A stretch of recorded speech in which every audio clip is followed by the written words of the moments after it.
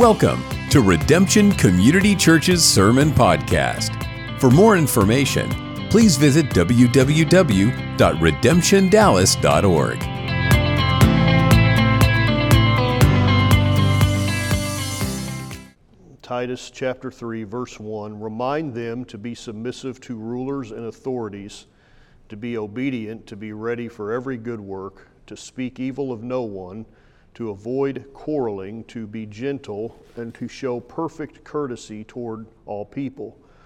For we ourselves were once foolish, disobedient, led astray, slaves to various passions and pleasures, passing our days in malice and envy, hated by others and hating one another.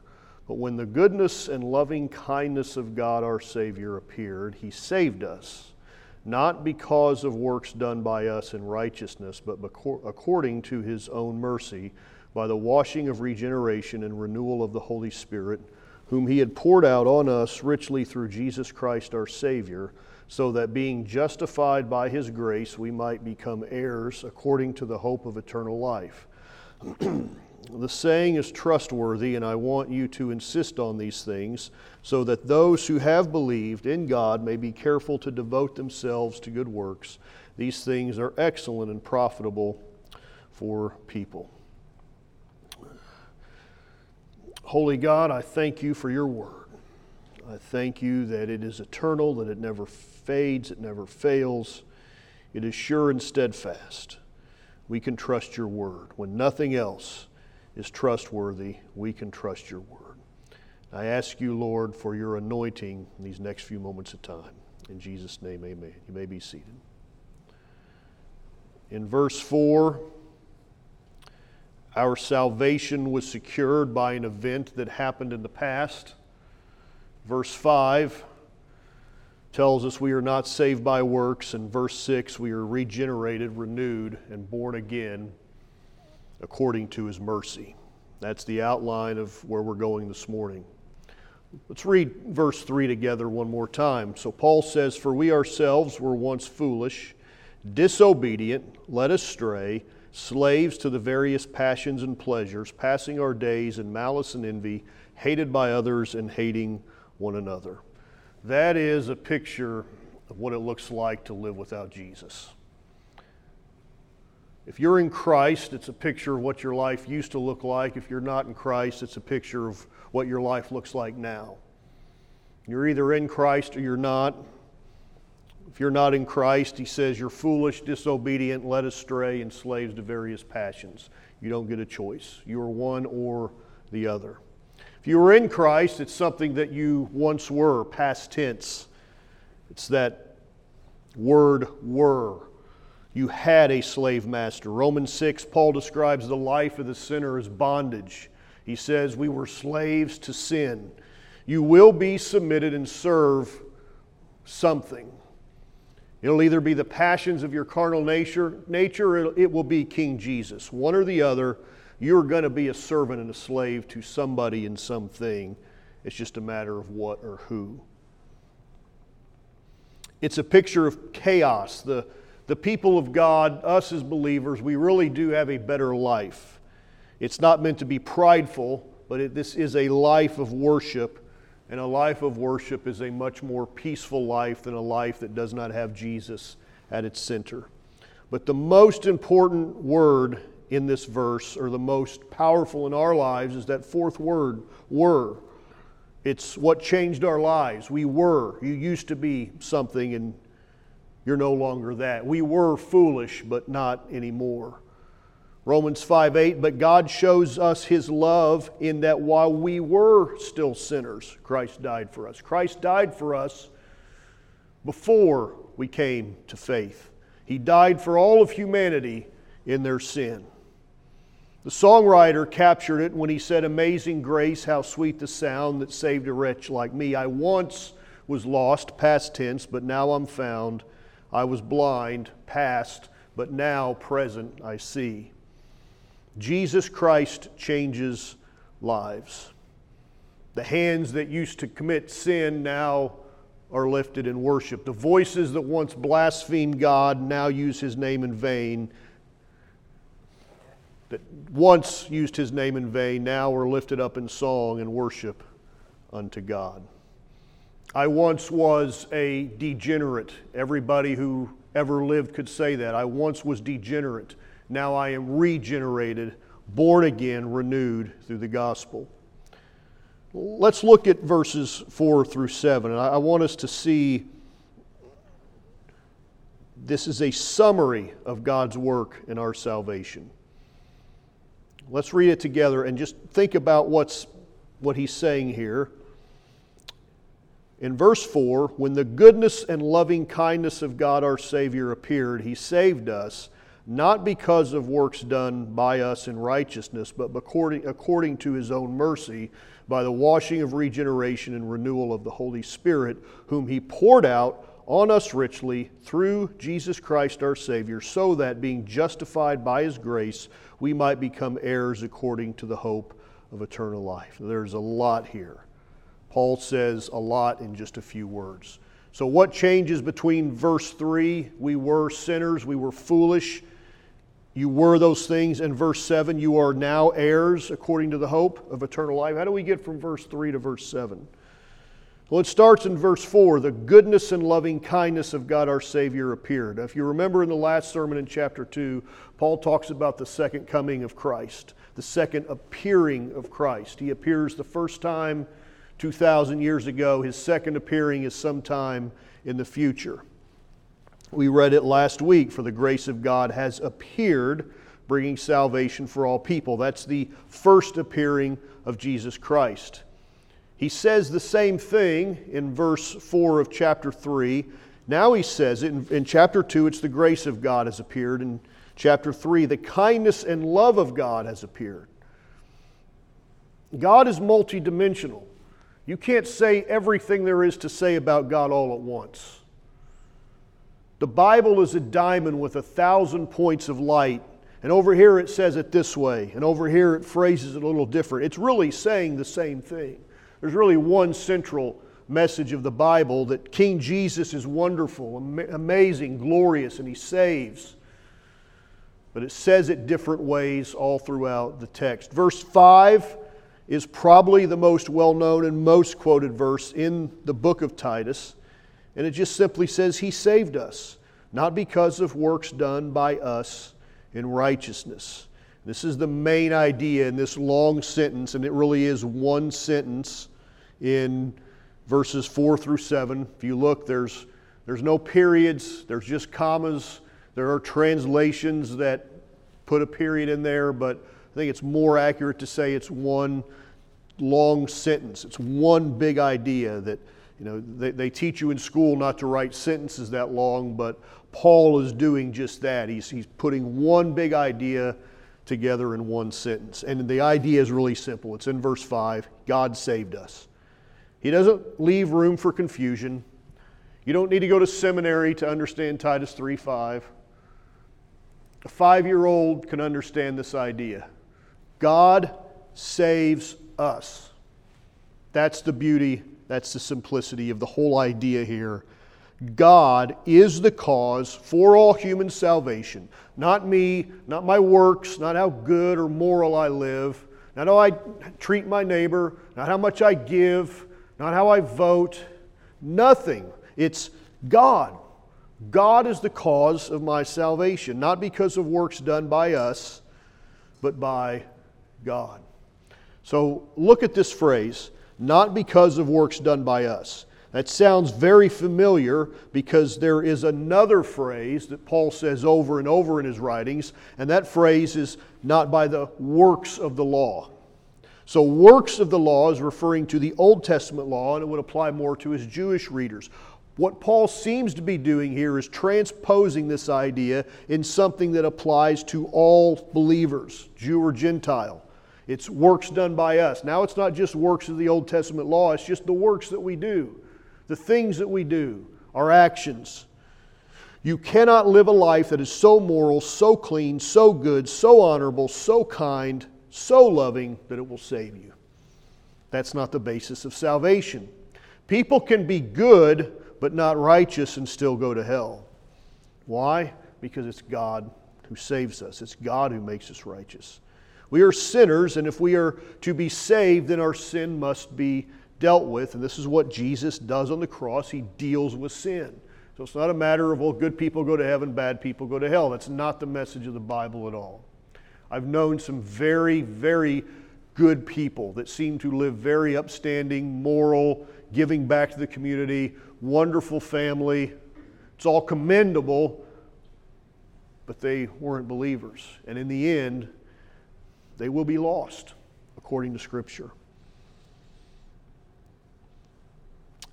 Here's where I want us to see how the Bible uses different metaphors to show how we go from being sinners damned to sinners saved.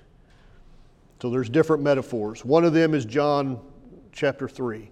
Jesus answers Nicodemus, who's a ruler of the Jews, "Truly, truly, I say to you, unless one is born again, he cannot see the kingdom of God." Nicodemus said to him, "How can a man be born when he is old? Can he enter a second time into his mother's womb and be born?" Jesus answered, "Truly, truly, I say to you, unless one is born of water and the Spirit, he cannot enter into the kingdom of God. That which is born of the flesh is flesh. That which is born of the Spirit is spirit. Do not marvel that I say to you, you must be born again. The wind blows where it wishes, and you hear its sound, but you do not know where it comes from or where it goes. So it is with everyone who is born of the Spirit." So note the work of the Holy Spirit, because we're going to come back to the Holy Spirit's work in Titus 3. It's at the end, but the Holy Spirit is active in this act of regeneration in Titus 3 and 5. Here in John 3, you're born a second time. We call it being born again. It's another way that Paul describes all the same occurrence. Another way Paul describes the same thing is that we are in Adam. We were in Adam, but now we're in Christ. Therefore, just as sin came into the world through one man, that man is Adam, and death through sin, and so death spread to all men because all sinned. Therefore, as one trespass, he's talking about the original sin of Adam and Eve. The original sin, one trespass led to condemnation for all men, so one act of righteousness, speaking of Christ, leads to justification in life for all men. For as by the one man's disobedience the many were made sinners, Adam, so by the one man's obedience, Christ, the many will be made righteous. I was lost because of Adam's sin. I was saved because of Christ. Then he says, now the law came in to increase the trespass, but where sin increased, grace abounded all the more. So Christ is the second Adam, the perfect man. Adam is the imperfect man. He's the sinner. Christ is the perfect Adam. So we move from being condemned to death through Adam to being alive in Christ. Paul says it in 1 Corinthians. He says, for as by a man came death, so by a man has come also the resurrection of the dead. For as in Adam all die, so also in Christ shall all be made alive. He's speaking of the same thing. It's our salvation. Titus 3, regeneration. John 3, being born again, born from above. Romans, 1 Corinthians, moving from death in Adam to life in Christ. Another way he says it is by telling us that we are a new creation. 2 Corinthians 5, therefore if anyone is in Christ, he is a new creation. The old has passed away. Behold, the new has come. So these are all metaphors for the gift of salvation that God grants to us through faith in Christ.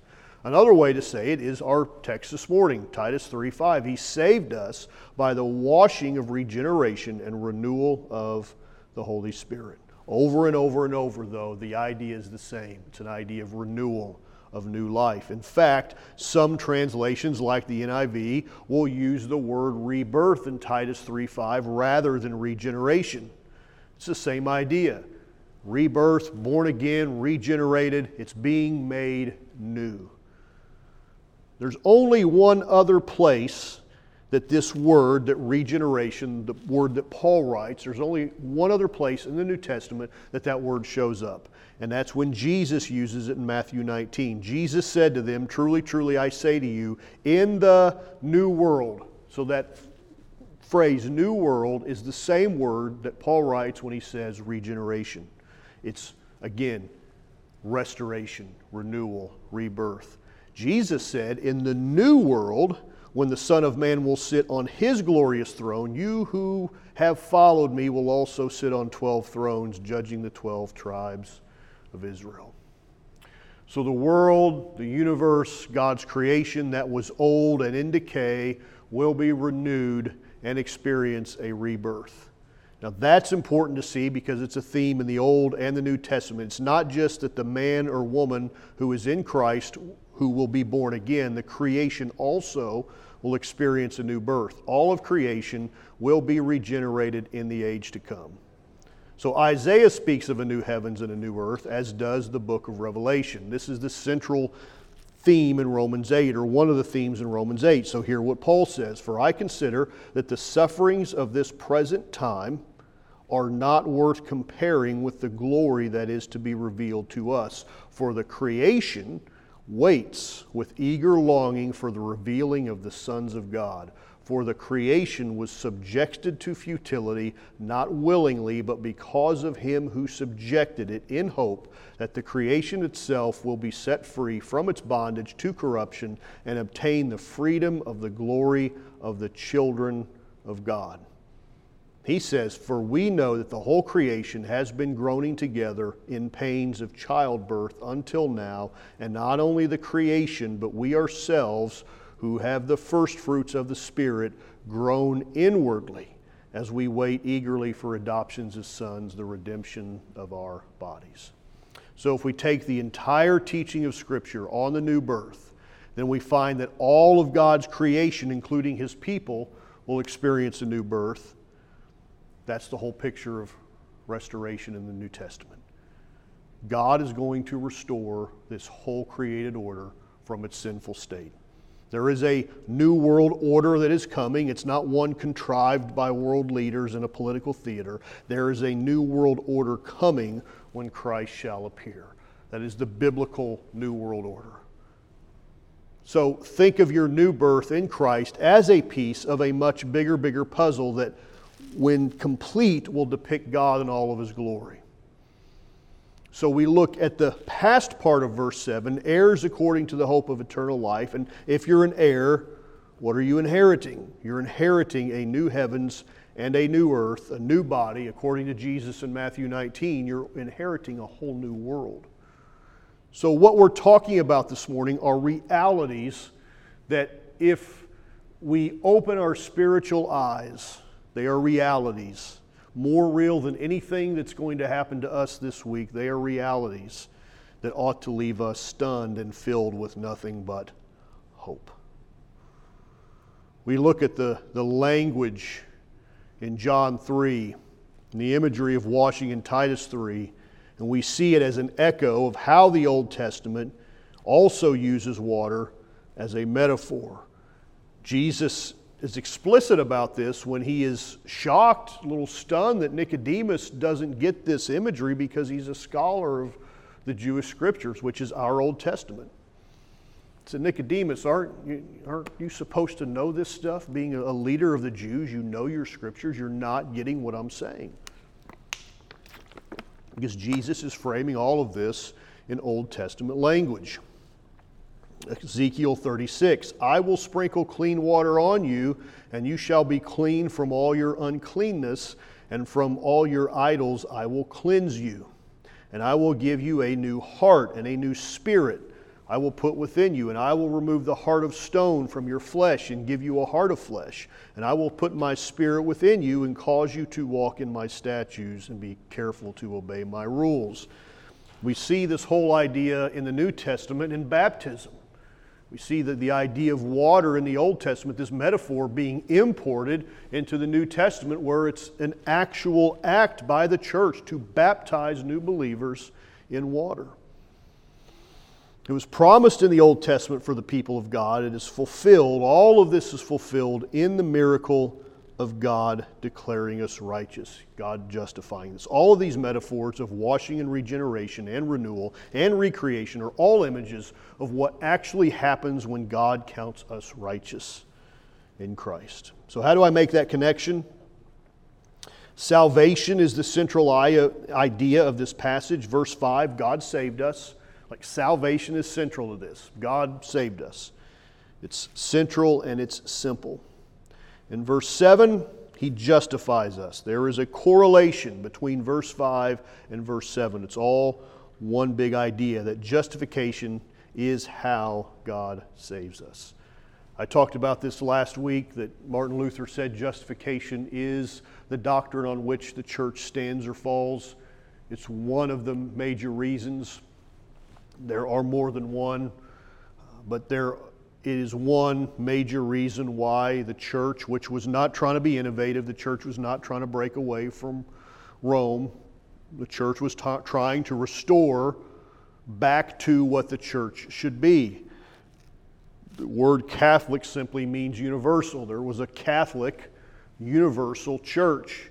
And Rome said this universal church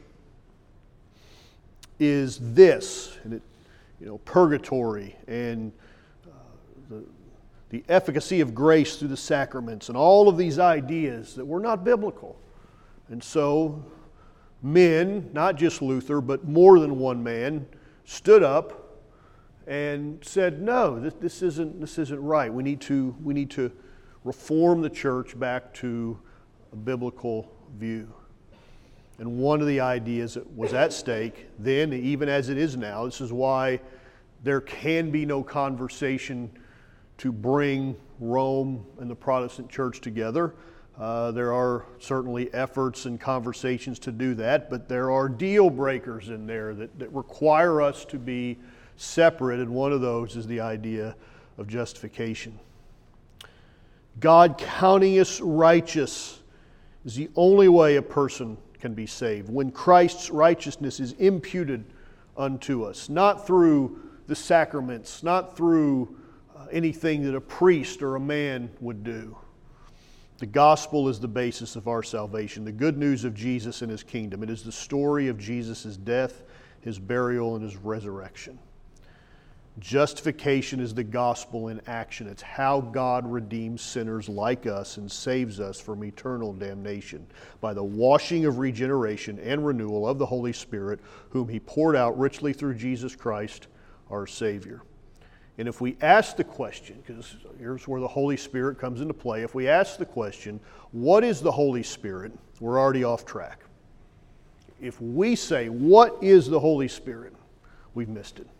Because the question is, who is the Holy Spirit? And the answer is, the Holy Spirit is God. It's not a third of God. It's not God divided. The Holy Spirit is fully God. John Owen was a Puritan. He released a book in 1674. He's probably my favorite of the Puritan writers. And in his book in 1674 on the Holy Spirit, he wrote that God revealed Himself through the Father in the Old Testament, the Son of God in the New Testament, and the Holy Spirit after the ascension of Christ. Now God is not a shapeshifter. He is not sometimes the Father and sometimes He's the Son and sometimes He's the Holy Spirit. He is at all times Father, Son, and Holy Spirit. But in the Old Testament, it is God in His transcendence as Father that holds prominence.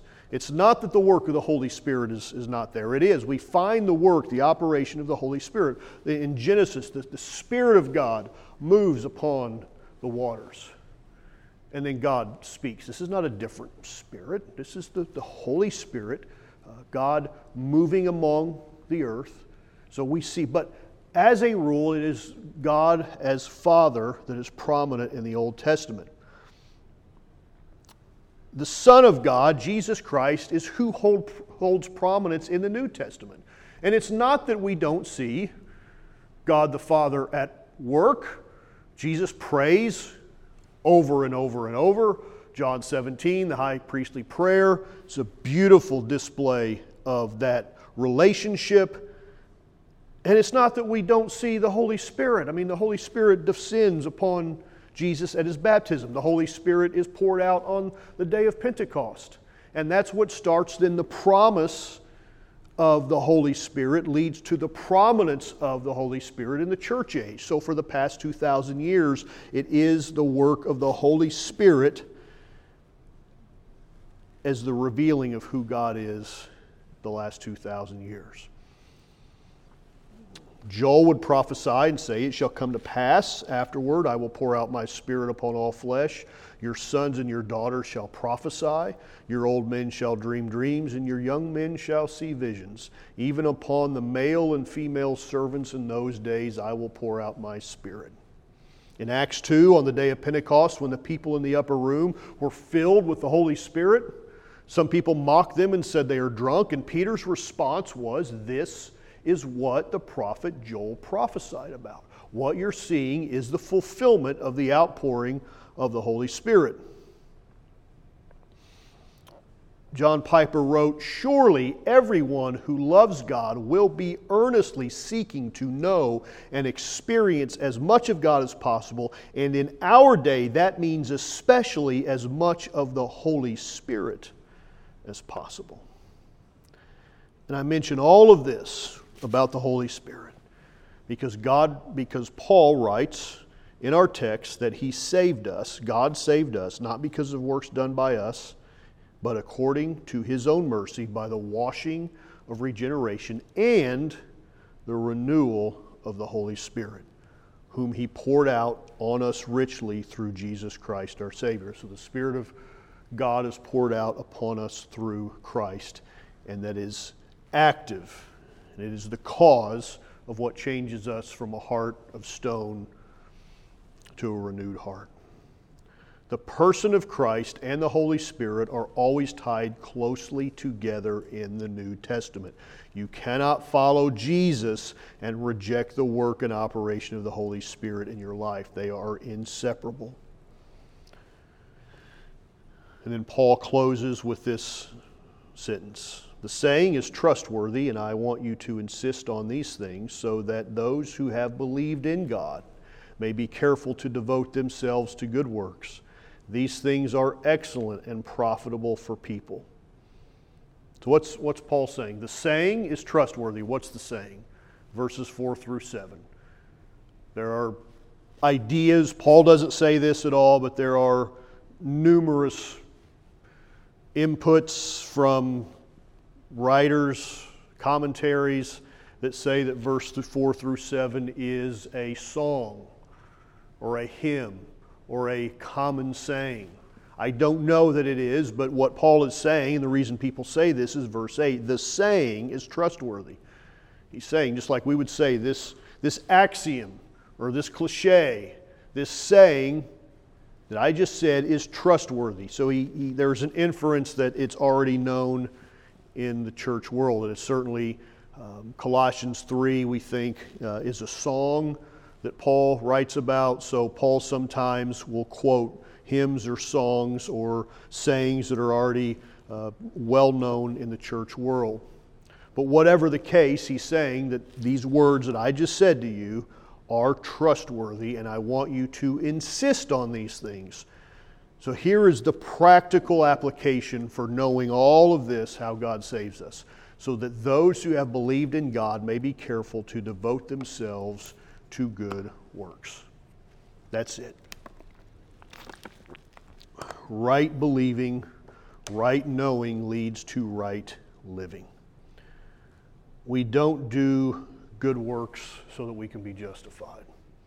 That's the main point. God's the one that saves us. We do good works because we are justified, because God saves us. And so we spend our lives doing good for the sake of our families and for the sake of the others, because God saves us. And once you know how you were saved, and once you know why you were saved, and once you know who it is that saved you, once all of that is settled in your heart and mind, only then are you free to do the good with the rest of your life. So Paul's argument is not that you shouldn't do good because that's not what saves you, so it doesn't matter. That's not his point at all. Paul's point is it's God who saves us. Now, because God saved you, let us do good works. Let's pray together, and then we will take communion together. Let's pray. Father, this morning, you have shown us in your word, not just here, but throughout the New Testament, you've shown us over and over that it is a miracle of grace and mercy that you reach down and save the sinner. You don't not only save us, but every day that we wake up, if we have a desire to be saved, we credit you for that as well. We're kept saved through the gospel.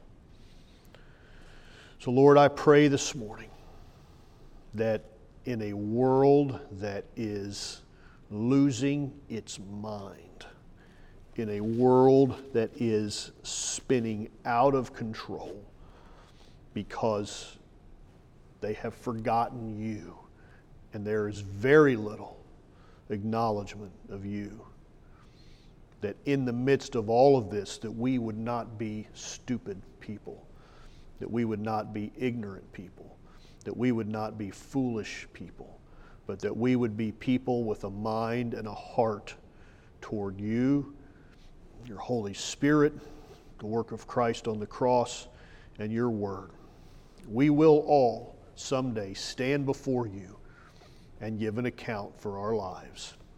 And I pray, Lord, let us stand before you as servants who are good and faithful according to your great mercy. I ask you this morning, Lord, get a hold of our hearts and our minds.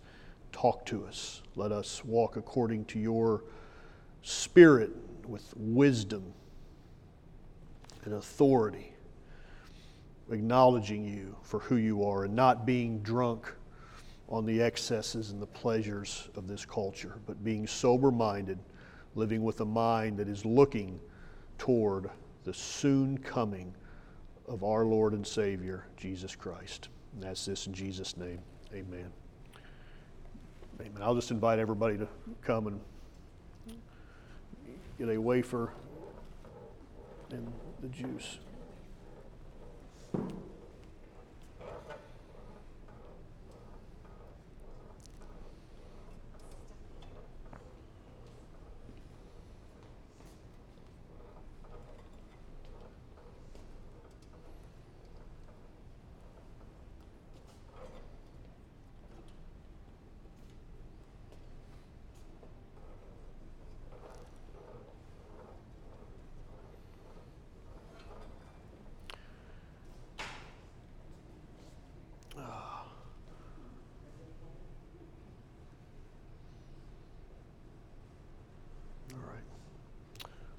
Let's pray. Jesus, you took the Last Supper with your people, with your disciples, your followers, before your death, before the Passion. And you told us to do this in remembrance of you, Lord. So I ask you that we would just meet you here at the table. In Jesus' name, amen. Jesus said, "This is my body that was broken for you."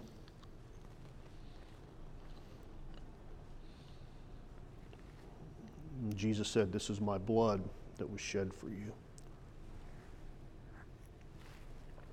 Amen. Let's worship him in dismissal. Jesus, thank you this morning for the crucifixion, the death,